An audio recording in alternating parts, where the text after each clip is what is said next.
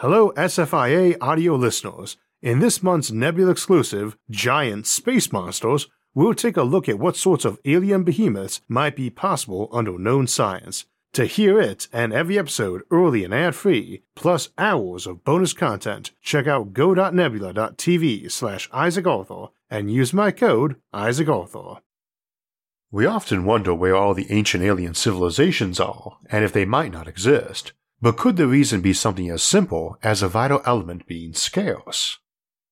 So we had a big new discovery recently that we found phosphine gas on Venus, a possible biosignature for life, and while this episode was written before that and is focused principally on what the scarcity of phosphorus might mean for looking for alien life, it's a bit too important and relevant of a discovery not to address, and so we'll be getting to it at the end of the episode as an addition.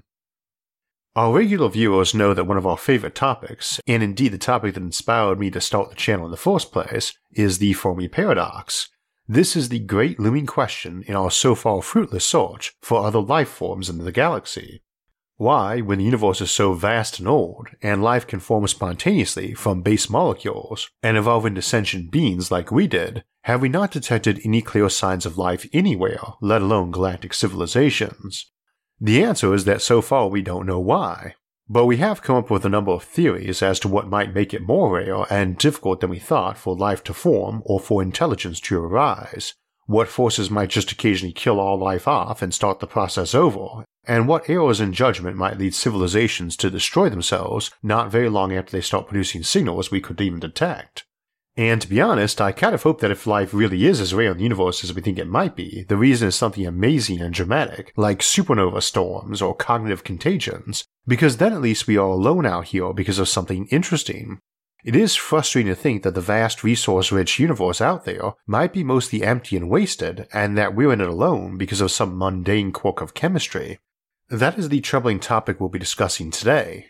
The element phosphorus is essential to life as we know it, but phosphorus appears to be rare in our solar system and more rare in the universe. There are good reasons to suspect that many stellar systems, large swaths of our galaxy and others, will maybe very scarce or at least lack enough of it for life to start. If this is true, the rarity of essential phosphorus might not be the only reason for the rarity of life. It might also put a hard limit on how much life there can ever be, which would really put a crimp in our plans to populate the galaxy with quadrillions of humans. Even if life finds a way to arise and evolve in stellar systems that lack phosphorus, that doesn't change the fact that we, in our current physical form, absolutely need it. And as we saw in our episode Non-Carbon-Based Life, the prospects for life not sharing our basic chemistry are not very good. So let's take a moment to understand why phosphorus is essential to life as we know it. We describe the life forms of Earth as carbon-based because so many molecules essential to organic metabolic processes are built around branching chains or loops of carbon atoms, but phosphorus is ubiquitous in essential organic compounds. It would not be unreasonable to refer to Earth-like life forms as carbon-phosphorus-based life. If you ask most science writers why phosphorus is essential, they'll tell you immediately about adenosine triphosphate, ATP, the chemical that all known life forms on Earth use to transfer energy. When plants absorb sunlight and produce oxygen photosynthesis, that oxygen is actually just a byproduct of the first steps of photosynthesis. The end result of the last step of photosynthesis is converting ADP, adenosine diphosphate, into higher energy ATP. Pushing the third phosphate group onto the adenosine is somewhat like compressing a spring, storing energy that can be released later when it's needed. When enzymes within the cells convert the ATP back into ADP, that huge energy release is what powers the enzyme and the basic functions of the cell. Multicellular life forms, ourselves included, who don't do photosynthesis but instead just breathe oxygen to burn sugars to power a different process that also converts ADP into ATP and then use the ATP to power enzymatic cellular processes in pretty much the same way plants do. So every known life form on Earth, except a few that are just big molecules that strain our definition of the term life form, are powered by a cycle of pushing phosphate groups like springs down to ADP and using that stored energy that's released when they pop back off. But an even better illustration of why phosphorus is essential to Earth-based life is right there in the structure of DNA and its simpler ancestor RNA. Every other link in that vastly long molecular chain is a phosphate group with a phosphorus at the center. So without phosphorus, we lose the very means by which all known life encodes the instructions for becoming alive, remaining alive, and making more stuff that's alive. Of course, you could point to any atom in RNA or DNA, the carbon, nitrogen, oxygen, or hydrogen, and declare that without it, life as we know it couldn't exist. And you would be correct, but all of those elements are quite abundant throughout the universe. We are a little over 1% phosphorus by mass, but it's even rarer on Earth, making up about 0.1% of the crust, and not even in the top 10 most common elements here. It's even rarer than that in the solar system, coming in at 17th place for abundance, making up a paltry 0.0007% of the mass of the solar system. We aren't sure how common it is universe-wide, and there's some debate if it's more abundant in our solar system or not, but planets and stars older than Earth would tend to have lower concentrations, as fewer supernovae would have occurred in the distant past to add heavy elements to the galaxy at large. And for the Fermi paradox, a critical concept is why we don't see older civilizations around, and perhaps it is from phosphorus scarcity preventing life from emerging in the first place. Earth's amount and the general reactivity issues of phosphorus already are low enough that for decades the phosphate problem has stumped scientists trying to figure out the origin of life on Earth, and we'll discuss that in a bit. But if you go to some planet with an even lower concentration of phosphorus, that problem would only be worse. The 10 most common elements in the universe, in descending order, are hydrogen, helium, oxygen, carbon, neon, iron, nitrogen, silicon, magnesium, and sulfur.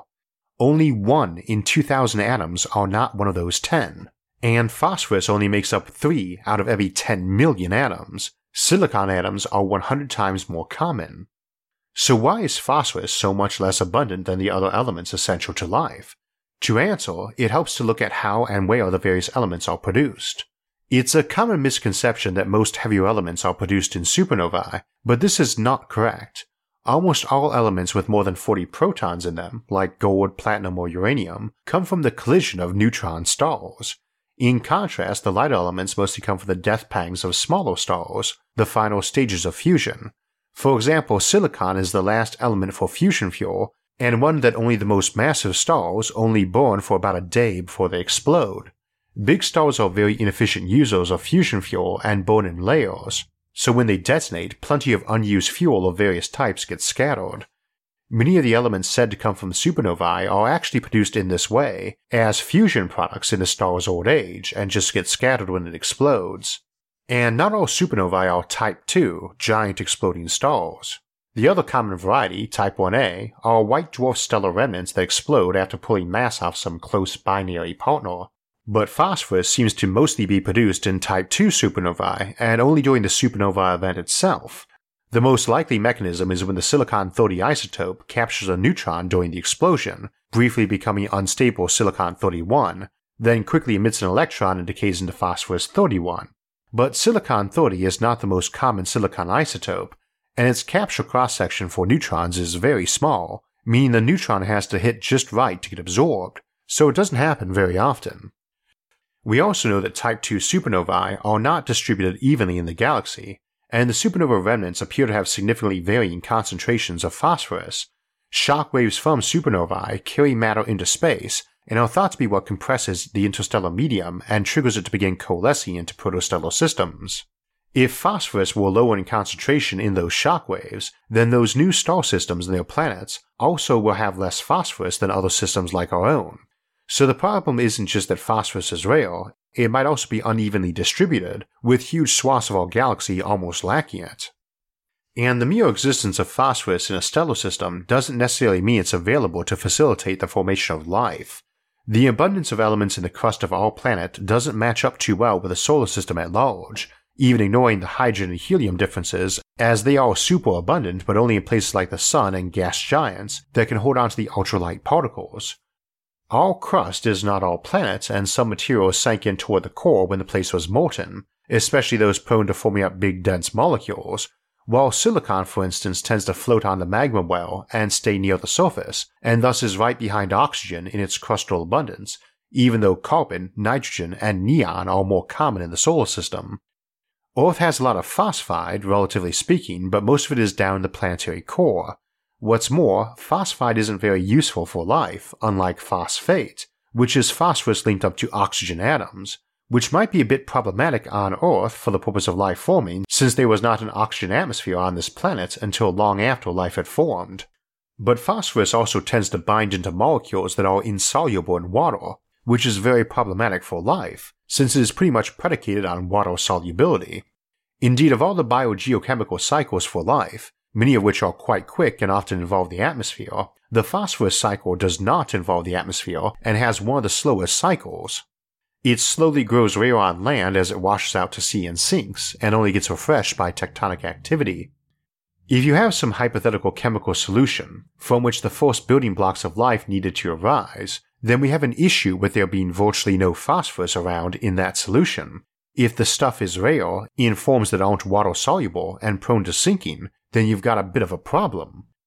Just to take a simplified example, we said there were 6 key elements for life: oxygen, carbon, hydrogen, nitrogen, calcium, and phosphorus in that order, and that is the same number as there are sides on a dice. Let's say we were rolling a bunch of dice, 10 of them. The odds of any specific combination getting rolled is 1 in 6 to the 10th power, about 1 in 60 million, on fair dice anyway, so our odds of rolling 10 sixes are pretty low. Now if our dice are badly balanced so that instead of a 6 coming up 1 in 6 times, 17% of the time, it only came up 1% of the time, or 1 in 100, then the odds of rolling 10 sixes isn't 1 in 6 to the 10th power, but rather 1 in 100 to the 10th power. Not 1 in 60 million, but rather 1 in 100 billion. For perspective, if we had some solution that was forming molecules once a second on that 1 in 60 million odds, and dropped the concentration so it was now 1 in 100 billion, that formation reaction goes from once a second to once every 50,000 years. And if we drop the odds from 1% even more, down to 0.1%, that would now happen on average once every 500 trillion years, 40,000 times longer than the age of the universe. That gives you an idea how important having the right concentration of phosphorus in the primordial soup of life is. Even just halving the chance of rolling a 6 in our previous example would have lowered the odds 1,000-fold, requiring either 1,000 times as much of the solution or 1,000 times as long. So even a relatively minor variation in the abundance of phosphorus in a planet's crust is a big deal. Using our 10 dice example, 1,000 planets with half the concentration would have the same odds of generating life on just one of them as one planet with double the concentration has. And for the ones with 1/10 the concentration, you would need 10 billion of those planets to equal the odds that one lone planet had. As you can see, even an entire galaxy of planets doesn't need much of a drop in availability of phosphorus to be very unlikely to have a single planet have life form on it. And as I mentioned earlier, Earth has unusually high concentrations of phosphorus in the crust, but they are still troublingly low for models of life forming here. So how did we get a high enough phosphorus concentration here on Earth? Well, we generally assume life formed in one of 3 ways: in tidal pools, or around deep-sea thermal vents, or with it originating in space and coming in on a comet or meteorite, a concept called panspermia. See that episode for details. And indeed, we suspect that a lot of the phosphorus available to early life came in by meteorites after the planet formed. For life to originate near geothermal vents or tidal pools, the problem is the phosphorus concentration. Phosphorus in seawater nowadays is 0.1 parts per million, quite low and not really very conducive to life, but we see it higher near thermal vents, if not really high enough. And tidal pools accumulate runoff, gets stored up in muddy, and evaporates at higher concentrations, so either is an okayish candidate in the absence of something better, but still don't exhibit anything like the concentration of phosphates that would make the odds good, and we always assume life started in or near an ocean, given that life was around for billions of years in the ocean before land life emerged. And this is the phosphate problem I mentioned near the beginning. There just doesn't seem to be any good options for anything in the sea to have had a decent concentration of phosphates to make a primordial soup which life could emerge in. Recently it's been suggested that carbonate-rich lakes, those in dry environments where runoff water flows in but evaporation keeps them salty and alkaline, might be a better candidate. While they vary in concentration a lot, we have found some of these carbonate-rich soda lakes with 50,000 times the phosphorus levels of seawater. Such lakes might have been a good deal more common in the past too, given that a primordial Earth with no plants and roots holding the soil in place would have a lot of runoff and erosion. Those lakes being carbonate rich helps too. Normally if you have a lot of calcium present, and there's more of it than phosphorus, it will bind with phosphorus into calcium phosphate, which life can't access.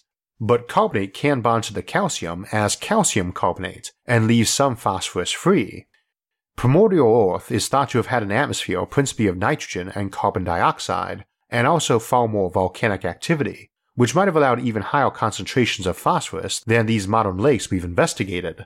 Phosphate levels might have been able to climb in some cases to 1,000,000 times the concentration in seawater, potentially 1 in 10 atoms rather than 1 in 10 million, vastly higher than is suggested in normal tidal pools or deep-sea thermal vents.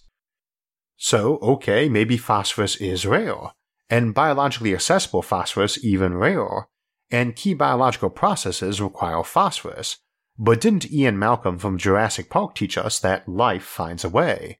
Surely, life and evolution being as inventive as they are, could concoct some alternative molecular mechanism for energy transfer that doesn't involve phosphorus, right? Well, that's why I keep using the phrase life as we know it. Of course, we can't know for sure if life needs to run on water and carbon and phosphorus like it does here, and in the same way it does here. We took an in-depth look at that in our episode Non-Carbon-Based Life and covered a ton of options from alternative chemistries to crystal or metal deposits forming into big natural computers. In our episode Void Ecology, we contemplated how complex life might arise in space rather than planets with atmospheres and oceans, and we even contemplated wilder scenarios like life emerging inside stars in our episode Conscious Stellar Objects.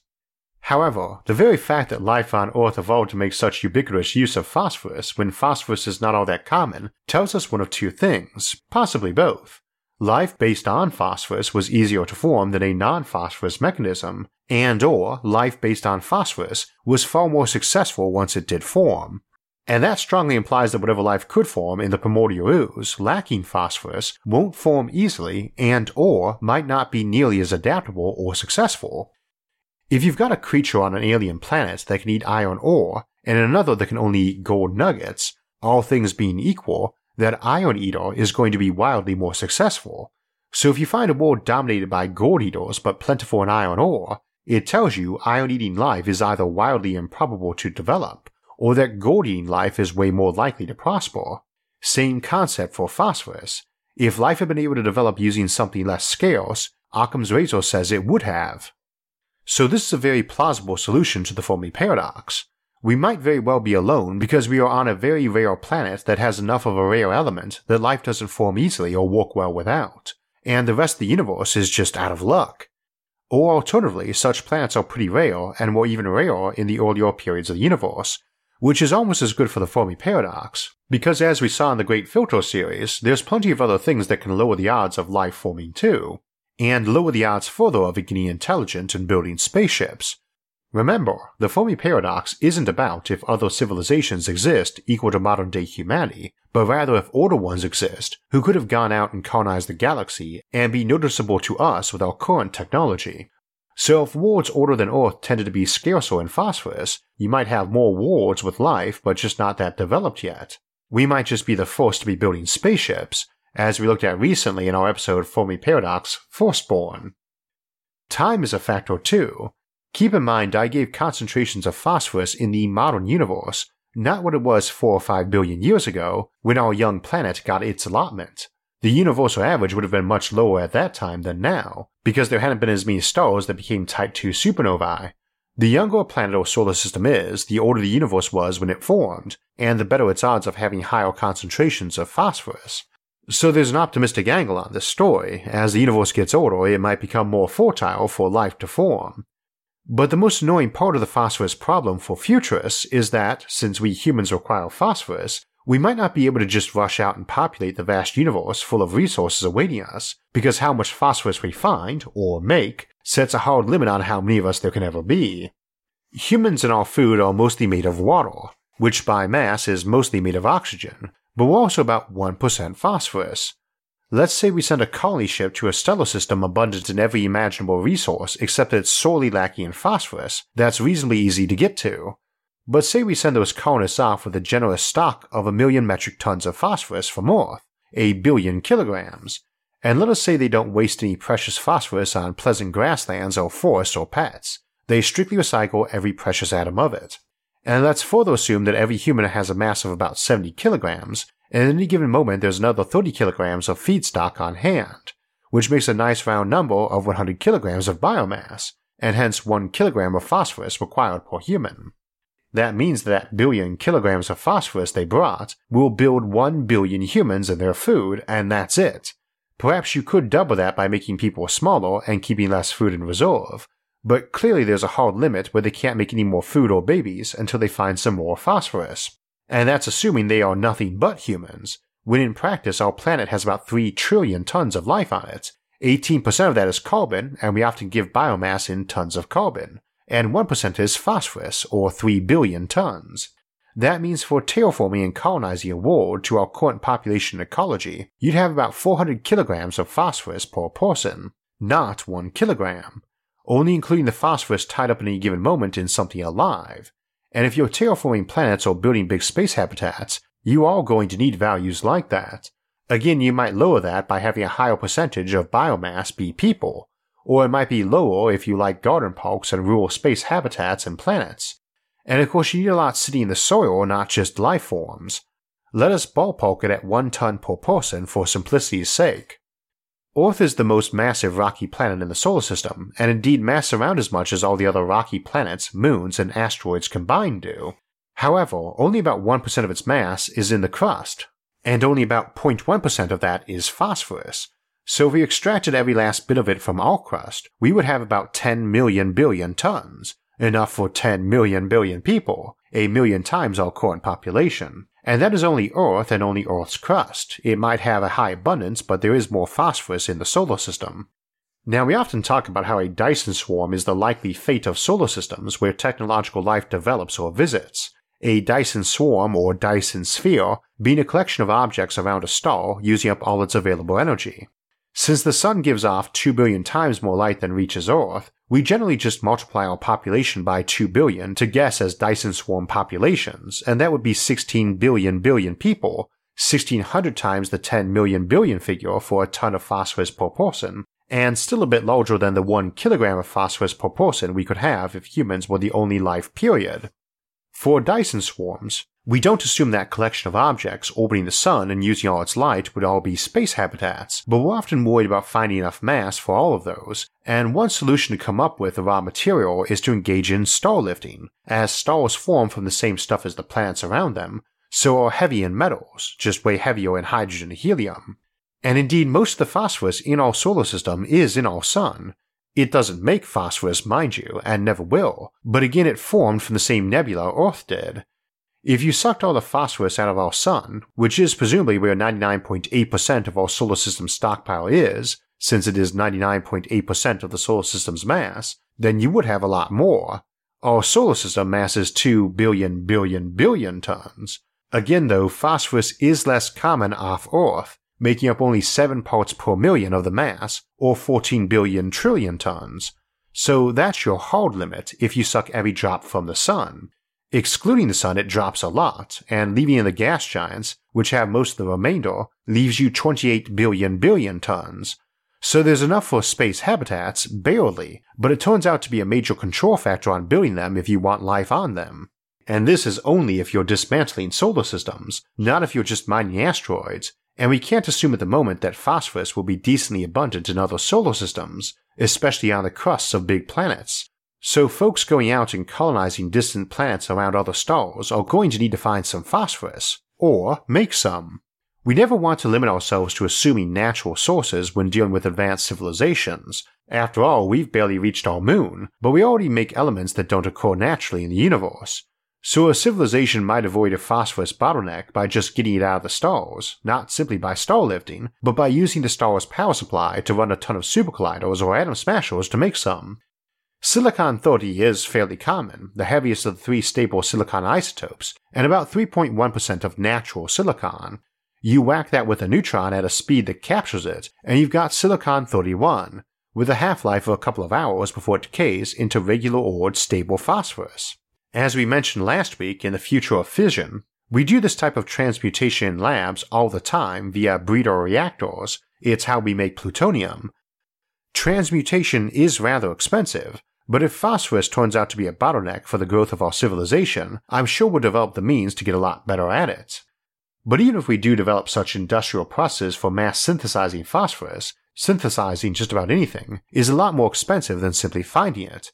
Any native deposits of phosphorus will be prized, mined quickly, and maybe even become a critical commodity folks have wars over, perhaps even more prized than the precious metals in the asteroids, since literally we can live without precious metals. There might be life out there somewhere that eats gold, but we do not. We need phosphorus, and the odds are high that life out there does too. So as I mentioned at the beginning, we had a big piece of news come in while we were working on this episode, the discovery of clouds of phosphine gas on Venus, and I don't think we could run this episode without giving that a mention. The phosphine molecule consists of one phosphorus atom bonded to 3 hydrogen atoms, forming a triangular pyramid. It's highly flammable in oxygen and highly toxic to life on Earth.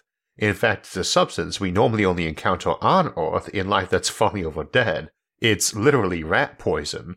So phosphine gas actually kills things, at least things that breathe oxygen.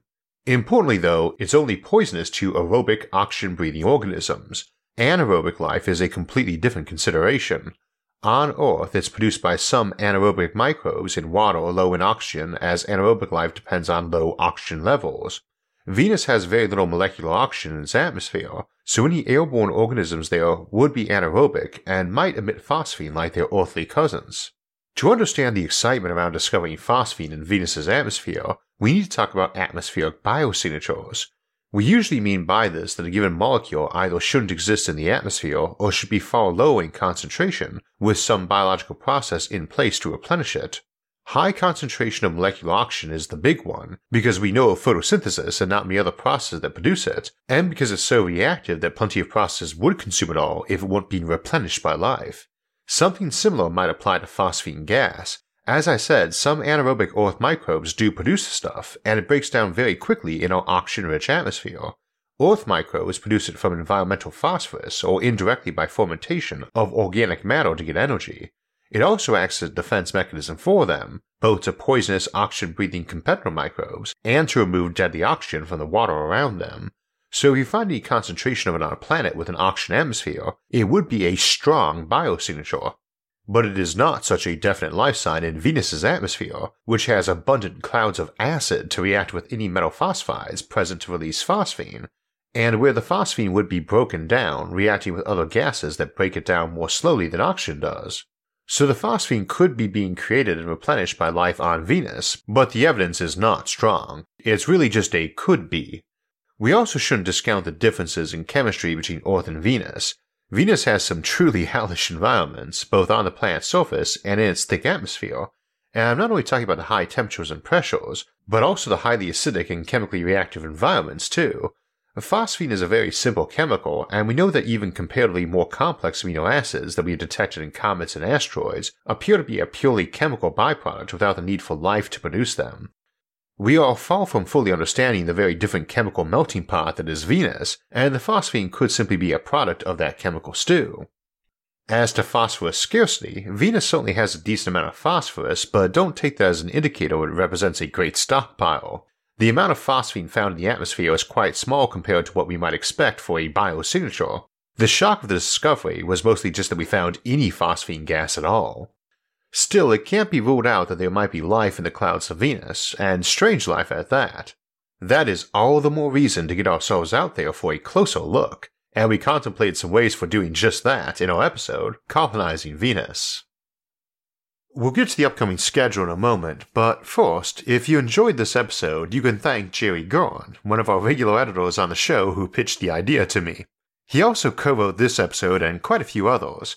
Jerry is also a sci-fi fantasy author, and last year I encouraged him to start his own YouTube channel for his short stories. He now has several posted on his channel, Jerry's Stories, that I've really enjoyed. The most recent is a philosophical time travel story called Paleontology. I helped review this one while he was drafting it, and I instantly loved it. If you like time travel, dry humor, and very good writing, check out Paleontology at the link in the description. That's actually a piece of advice I give a lot of authors who ask for suggestions. Narrate your own short story or some sample chapters and put it out there for folks to listen to, either on YouTube like Jerry Gurn did, or even on Audible. Folks are often surprised how simple it is to publish your work there. As I often say, a good narrator makes a good book even better, and some of my favorites have been audiobooks narrated by the author. Some of my favorite self-narrated audiobooks include the works of Douglas Adams, Neil Gaiman, and Roger Zelazny. Speaking of Douglas Adams, while he is best known for The Hitchhiker's Guide to the Galaxy, another of my favorites by him is Dirk Gently's Holistic Detective Agency, our Audible audiobook of the month. The novel offers its own interesting discussion of how life arose on Earth, inspired by some of his time as a scriptwriter for Doctor Who during Tom Baker's amazing run, and unsurprisingly it also features time travel. It's one of my personal favorites, and Adams narrates as well as he writes, though there are other versions with different narrators, and even a full-cast audio drama version, and they are all available on Audible. You can find that audiobook, along with the rest of Douglas Adams' legendary work, over at Audible. They also have podcasts, guided wellness programs, theatrical performances, and exclusive Audible originals. Indeed, they have over 3 centuries worth of audio if you just hit the play button and ran it through every title. If you want access to that massive collection of great audiobooks, like Dirk Gently's Holistic Detective Agency, you can join Audible for a 30-day free trial, and Audible members not only get discounts on any audiobooks they buy, but a free book every month. Additionally, they are now giving unlimited access to their Audible originals. You can start listening today with a 30-day Audible free trial. Just visit the link in this episode's description, audible.com/Isaac, or text Isaac to 500-500. So this wraps our episodes up for September, but we still have our monthly livestream Q&A coming up this Sunday, September 27th, at 4 p.m. Eastern Time, and as usual we'll be taking questions from the audience in the livestream chat as we go. Then we'll start October off with the 3rd episode of our new series, Becoming an Interplanetary Species, as we return to the moon, and stay there this time. Then the week after that we'll be taking a look at megacities, the popular concept in science fiction, and we'll see what sort of challenges and surprises await us in the future if our cities keep growing. If you want alerts when those and other episodes come out, make sure to subscribe to the channel. And if you'd like to help support future episodes, you can donate to us on Patreon or our website, isaacarthur.net, which I'll link in the episode description below, along with all of our various social media forums, where you can get updates and chat with others about the concepts in the episodes and many other futuristic ideas. Until next time, thanks for watching and have a great week.